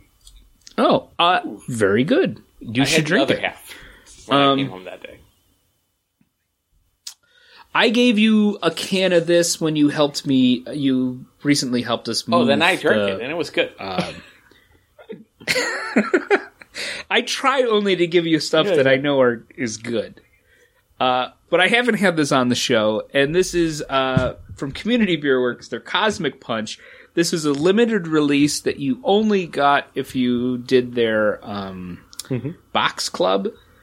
But I got this 4-pack when I took my mother for Mother's Day to Community Beer Works for their Mother's Day brunch. And I work, quote unquote, in the beer industry. And we sat down for dinner, and one of the people came up and they gave me a 4-pack of this. And we're like, so-and-so said you were coming in. Here you go. And I was like, oh, thank you. I appreciate it. I wasn't expecting this. But this is a really nice IPA. It's got a really good grapefruitiness. It's not a New England style, and it's not a West Coast style. It's kind of that American style that kind of blends the two. And this is really, really good. And I think I have one more can in there of this, because I had one. I gave Paul one. I'm having this one now on the show. And I'm looking forward to having the second beer. And I can't throw it to Chris because he walked away. But I'm going to talk more about my enjoyment of... I can talk about that beer real quick. Yeah. Oh, yeah. You gave it to me. I brought it home. I quickly drank it. I said, this is a good beer. Completely forgot about it. But it's a good beer. That's what I can say about that. Chris, what can you say about your beer? Sorry. I don't know if you guys saw or heard. I had to get up because one of my cats got stuck on top of the entertainment center because he started meowing because he didn't know how to jump down. So when I went over to pick him up, he grabbed onto the picture frame that was up there. And then I saw him swat it off. Be like, he fuck grabbed this. onto it, but he's a dumbass. My third and final beer from the night, coming from Cider, very different from the other two beers that I had in the lead up. This is their Mr. Prickles, and this is a Berliner Weiss with prickly pear, dragon fruit, passion fruit, and lime. Surprisingly, no guava.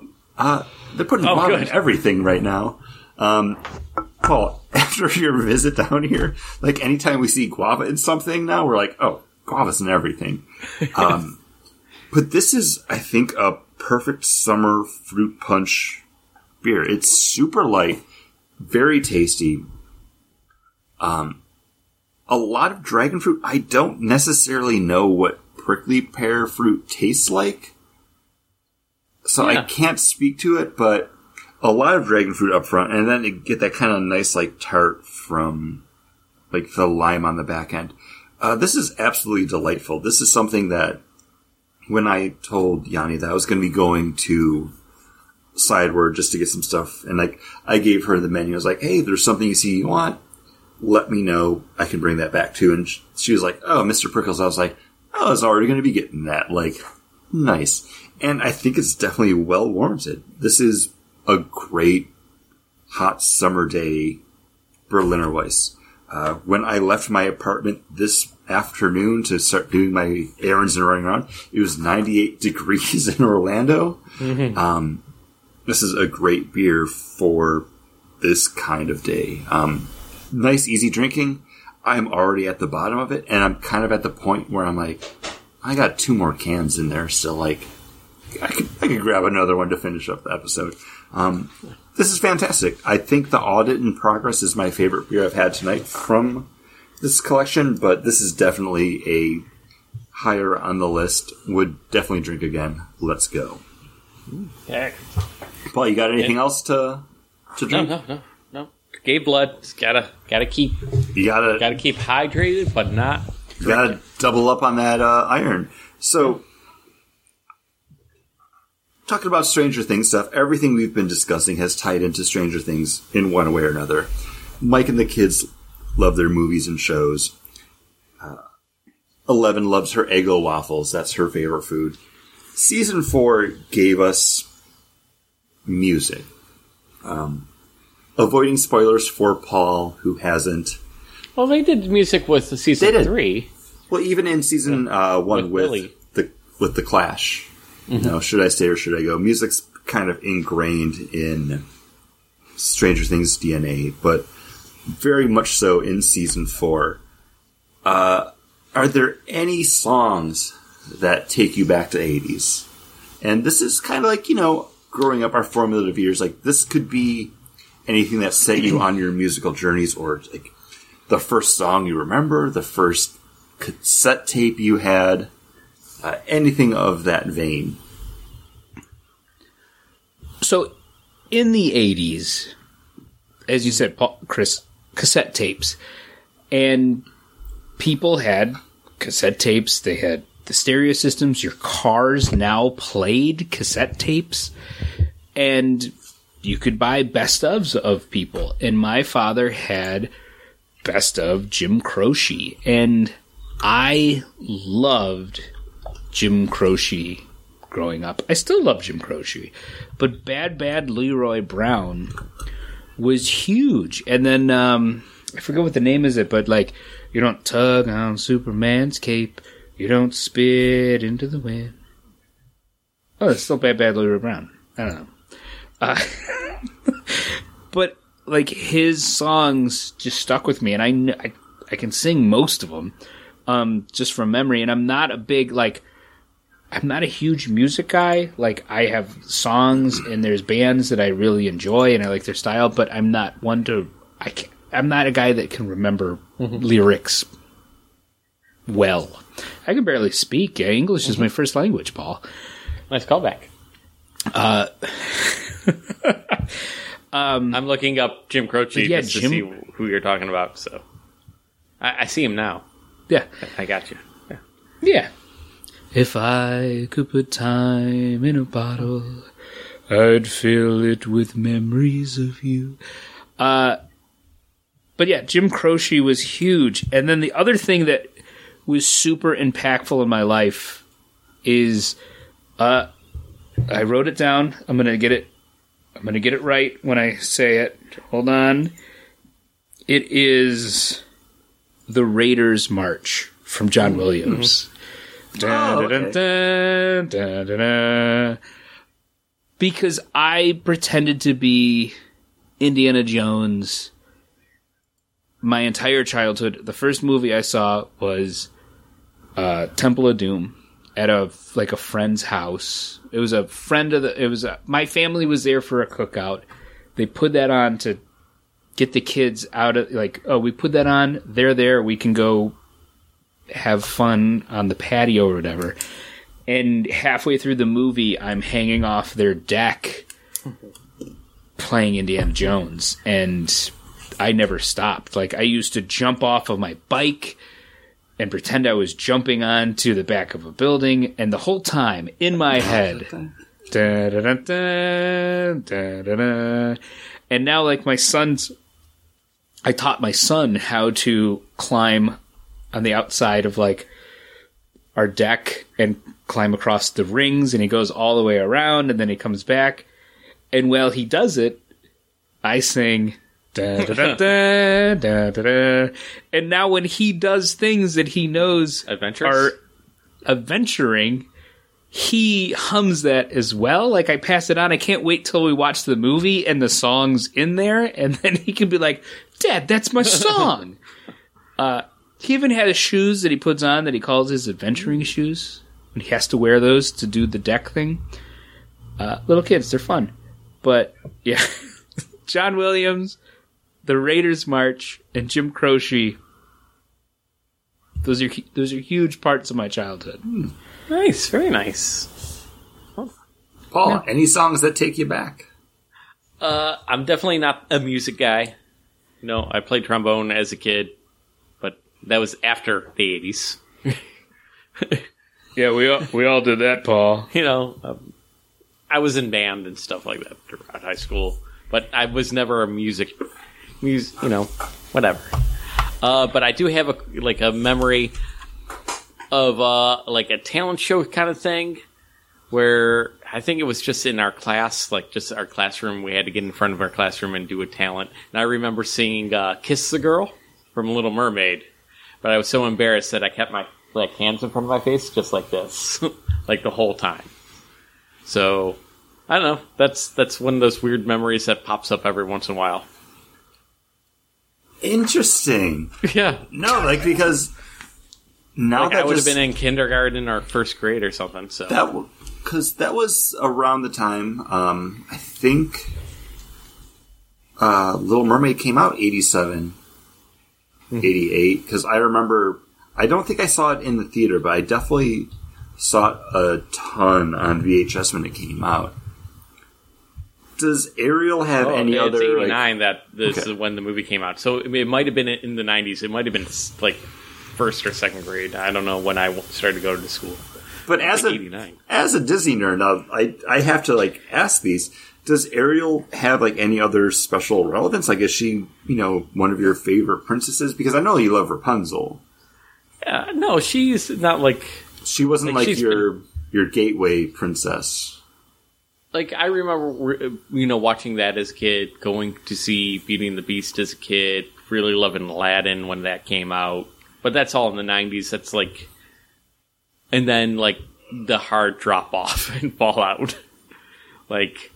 After Lion King, it was kind of downhill from there for me and Disney fandom. So, no, but yeah, Little Mermaid, I was, like I said, 6, 7 years old when that came out. And then, probably that, if it came out during Christmas of 89, then I probably would have sang it, for some weird, in-class talent thing. Maybe for, a show and tell, almost like a show and tell or something like that. Maybe right after seeing the movie. So I'm going to say my memory happened. The day after I went to see it in theaters. It came out in November 1989. So it would have been right before Christmas break or something to get it in under the wire, so it's an 80s memory. That's fine. That counts, because the movie came out then, so that would be the song. Yeah. The very first cassette tape I remember having, it was actually a Jungle Book listen to the story. And when you hear the drums or the monkeys, you turn the page, and it was 50% the story, 50% the soundtrack. And I think that's why I grew up loving the Jungle Book so much, and why that's kind of one of my key Disney movies. But the first cassette tape I actually ever bought, and I didn't spend money for it myself, it was purchased for me for my birthday. I don't remember where we were, what mall it was or what store we went to, but I remember going in and asking for MC Hammer. I wanted MC Hammer, and this is probably what made me socially awkward when it came to dealing with people in public, because the dude working asked me if I wanted old Hammer or new Hammer. And I just froze, because I was there's more than one type of hammer to get. I wasn't prepared for this. I don't know what that means. So I just probably meandered around asking for new Hammer, because the first cassette tape I got was MC Hammer's Too Legit to Quit, which does not make the cutoff because it came out in the 90s. But I grew up liking MC Hammer in the 80s, and by the time I had the gumption to actually ask for MC Hammer, it was already into the 90s. So you needed the old Hammer. I needed the old Hammer, but I was not prepared. I don't remember cassettes really being a big thing at my house. I remember records, because, there was very few that I was allowed to touch in the record player. And then my dad had a stereo system, had the whole, the giant tower. Yeah. He had one of those towers that, you're not supposed to go near, because if it fell, it wouldn't just kill you. It will reach back in the past and kill your ancestors. That's how heavy it is. And And it was a lot of money. And then, like, my dad's like a big audio guy. He's the music guy. I grew up, he would be playing Chicago all the time when we'd wake up, Supertramp, ELL. Jim Croce. No, not Jim Croce. ELO. Basically, everything that's now on the soundtrack for Guardians of the Galaxy is what my dad, would play like Saturday mornings when he was off and just like getting ready to actually do everything he needed to do in the house that day. But he was I remember them being like not an early adopter, but pretty quick to the CD game. Like, so cassettes might have been a very short-lived thing, but I don't think my dad enjoyed how cassettes sounded. I think he rather listened to it off his records. But I might be mistaken. I might be wrong. That'll be an interesting conversation to have with my dad. Thanks, guys. Have at it. No problem. Even when CDs were around, cassettes were the thing because you bought the CD and then you copied all those songs onto a cassette because that's how you played it in your car, or you had the Walkman, you had the cassette Walkman. You also, I also had a CD Walkman, but you couldn't mow the yard with a CD player because every step you took, it would just skip. So you copied all your songs you wanted to listen to on a cassette because you could put that on and you could fall off a cliff and hit every rock on the way down and it wouldn't skip. That bitch would play that song start to finish. So cassettes were always huge. Even late 90s, early 2000s, I had a CD player, but I would still make cassette mixes to listen to in my car because it had a cassette player. And later I got the adapter that plugged into the cassette player that could plug into like my Walkman so I could listen to CDs. But even then, I had still skip. The one that had like the 60 seconds of anti-skip. Oh, it floated in there. But you hit a big enough bump, you'd skip it. But I remember like taking my CD player and shaking and be like, guys, it's still playing. But Paul, kind of circling back to records, I remember that because I wasn't allowed to touch records as well. And the only one I could touch was my Alf record that we got from Burger King. Because it was one of those things like you buy a Whopper and you spend like $1.99 and you got like a plush Alf. And it came with a record. And the one that I had, it was like a surfer Alf. So he was wearing like shorts, a Hawaiian shirt, and he has like sunglasses like stapled. Sewn into the back of his head. And the song on the record, and I use the term record very loosely because it was basically just like a flat square sheet of plastic that had like one song on it. And it was like a parody of California Girls, except it was, I wish they could all be Melmacian girls. I do not remember the lyrics for it at all, but I remember that was the only record that I was able to basically interact with at all. Until I got a little bit older, and then I could put on the Elvis Blue Hawaii soundtrack. And that's why I love the song Teddy Bear when it popped up on Full House when they would sing it to Michelle to get her to go to sleep because I knew that song. Wanna be your teddy bear. Yeah, guys. It's a good song. It's a great song. Fantastic. But guys, you have anything else from the 80s that you want to bring up and mention before we wrap it up? Anything that you think is an unsung hero that we didn't get to talk about? We didn't talk about Atari at all. And Adventure, and how everybody in my family loved playing the Atari. I didn't get to play Atari until after I had already played Nintendo and I was at someone else's house. What's this? I have 2 Atari games on mine. Kaboom. Kaboom was, you were a police officer with buckets of water, and a burglar would slide across, and you knew he was a burglar because he had a mask across his face and a white and black T-shirt. And he would drop bombs, and you had to catch the bombs the bucket in the water. But if you missed, you started with 3 buckets, and then you'd go to 2 buckets, and then 1 bucket. And then the game that I was the best at was Sequest, submarine game. You're blowing up other submarines, you're shooting all the fish and stuff and getting points. And I just remember at one time, because we'd play this at my grandmother's, and I was playing Sequest, and I was just on the craziest run.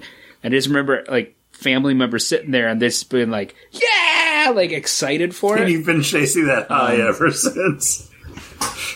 Ever since. The time his family ever approved And then- of anything he's ever done.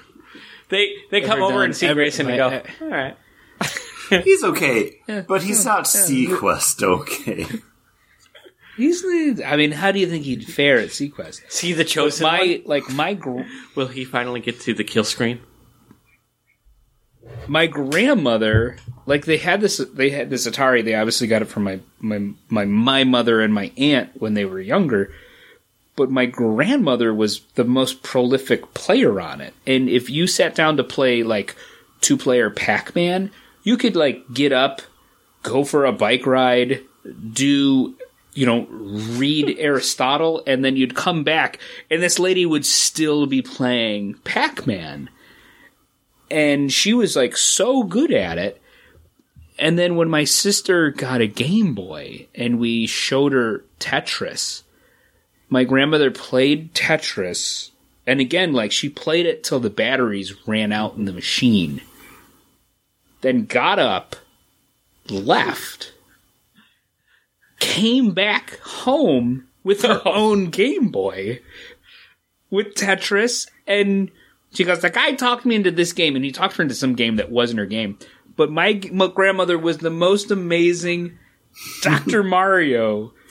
She would start at level 22 when it was all the way to the top of the screen, and she'd just be like, blah, blah, blah, blah, blah. Crazy. And she went through, I think, 6 or 7 Game Boys because she would wear them out because she'd play them every day. Loved them. Loved the Game Boy. That's but anyways, the 90s. You're getting ahead of yourself. That's 90s. Atari. Those games I used to love playing at my grandmother's. I've told you that. I've told the story, I think, on the podcast before, where my dad entered in a second chance to win raffle, and he won a big screen TV, which at that point was a 27-inch TV, an Atari, 50 games for the Atari, a pinball machine, which was a quarter-size pinball machine, a small air hockey table. All really fun when I was not even born yet, and I just get born into that situation where all that stuff is there. So once I became old enough to understand how to hook it up, I was hooking that thing up, and I was playing Defender, quite a bit, Berserk, Adventure. Those were Land, Air, Sea Battle. Pitfall. I didn't have Pitfall. The big Pitfall man. But I think Pitfall came out after, when after he won that. We had 50 games or what? It might not have been 50, but there was. Yeah, I could go down to the basement and find a bunch of games them because I have them. But, yeah. Growing up, I didn't have an Atari, but I was able to get an NES, late 80s, early 90s, but prior to that, my uncle had a Nintendo. So I do remember playing it, just your regular, Super Mario Brothers, Tecmo Super Bowl. Mm-hmm. Fantastic games. And I remember the one time, because my uncle lived at my grandmother's house, and anytime I would sleep over at my grandmother's house, we would go and we would rent a movie. And there was a weekend that I was able to convince her into letting me rent the Roger Rabbit NES game. Oh. Because I was able to say, no, it's a video game, but it's based off of the movie, so you can watch me play the movie. And I remember playing it, but that's actually the game that ruined my uncle's Nintendo. Because to that point, like, all the games he had, like, he never rented, he never, like, bought anything used. His games were, like, brand new, and the Nintendo would work fine. Like, there was no, like, oh, put it in, like, drop the springs down, turn it on, turn it off, take it out, blow in it. It wasn't until I rented Roger Rabbit that he started to have problems with his 8-bit Nintendo Entertainment System. And I felt so bad about that. And also, that was a terrible Nintendo game, and I don't think I got to do anything in that game. But it's one of those memories. Just, it lives in the back of the head there. Nintendo games, because I had a good amount of Nintendo games because I had a Nintendo. I got a Nintendo. Nintendo games, if I went to play them now, they'd be like, well, this is freaking easy. Like, this is the easiest game I've ever played. Like, this is so easy. But at the time, it being like a 6-year-old, they were way beyond my scale. And I had so many superhero games. I had X-Men. I had Silver Surfer. I had Fester from Addams Family. I had a Punisher game. Like, I had so many superhero games. But they were all beyond, like, my skill set as a 6-year-old. And I think we, as a generation, lucked out that we evolved as players as the games and systems continued to evolve. And now that they've evolved past me, like, a fighting game in the 90s, I could play. A fighting game in the 2000s is beyond me. It's all combos and crazy skill sets and remembering lines of, like, how to do moves. It's crazy. It's crazy. You probably had a little bit of that back then. You just don't remember it. Yeah. I mean, I had Tekken. You know, like, Sega CD, I had Tekken and Streets of Rage, which wasn't really a fighting game. Side-scrolling beat 'em up. Well, you had some combos in that, too. Well, at least by Streets of Rage 2, you did. You had some combos. But that's the 90s. Why do you keep on dragging us to the 90s, guys? It's the 80s. Reminiscing time. And did we reminisce enough? I've reminisced enough because, guys, I'm ready to go eat some pizzerias, snap into a Charleston chew. I gotta get some food in me. I'm gonna have a big bowl of spaghetti. But guys, that was our 80s retrospective look back, nostalgia bomb. So if there's anything we missed or forgot about, let us know. Emails over at beggingboardcast.com or any of the social media posts for this episode. Also, let us know your thoughts. Tell your friends about us. We just like talking about stuff that we like, obviously. And if you lived in Morrisville, Pennsylvania, and you remember me doing that for the talent show, let me know what grade it was in. So that'd be nice. Right.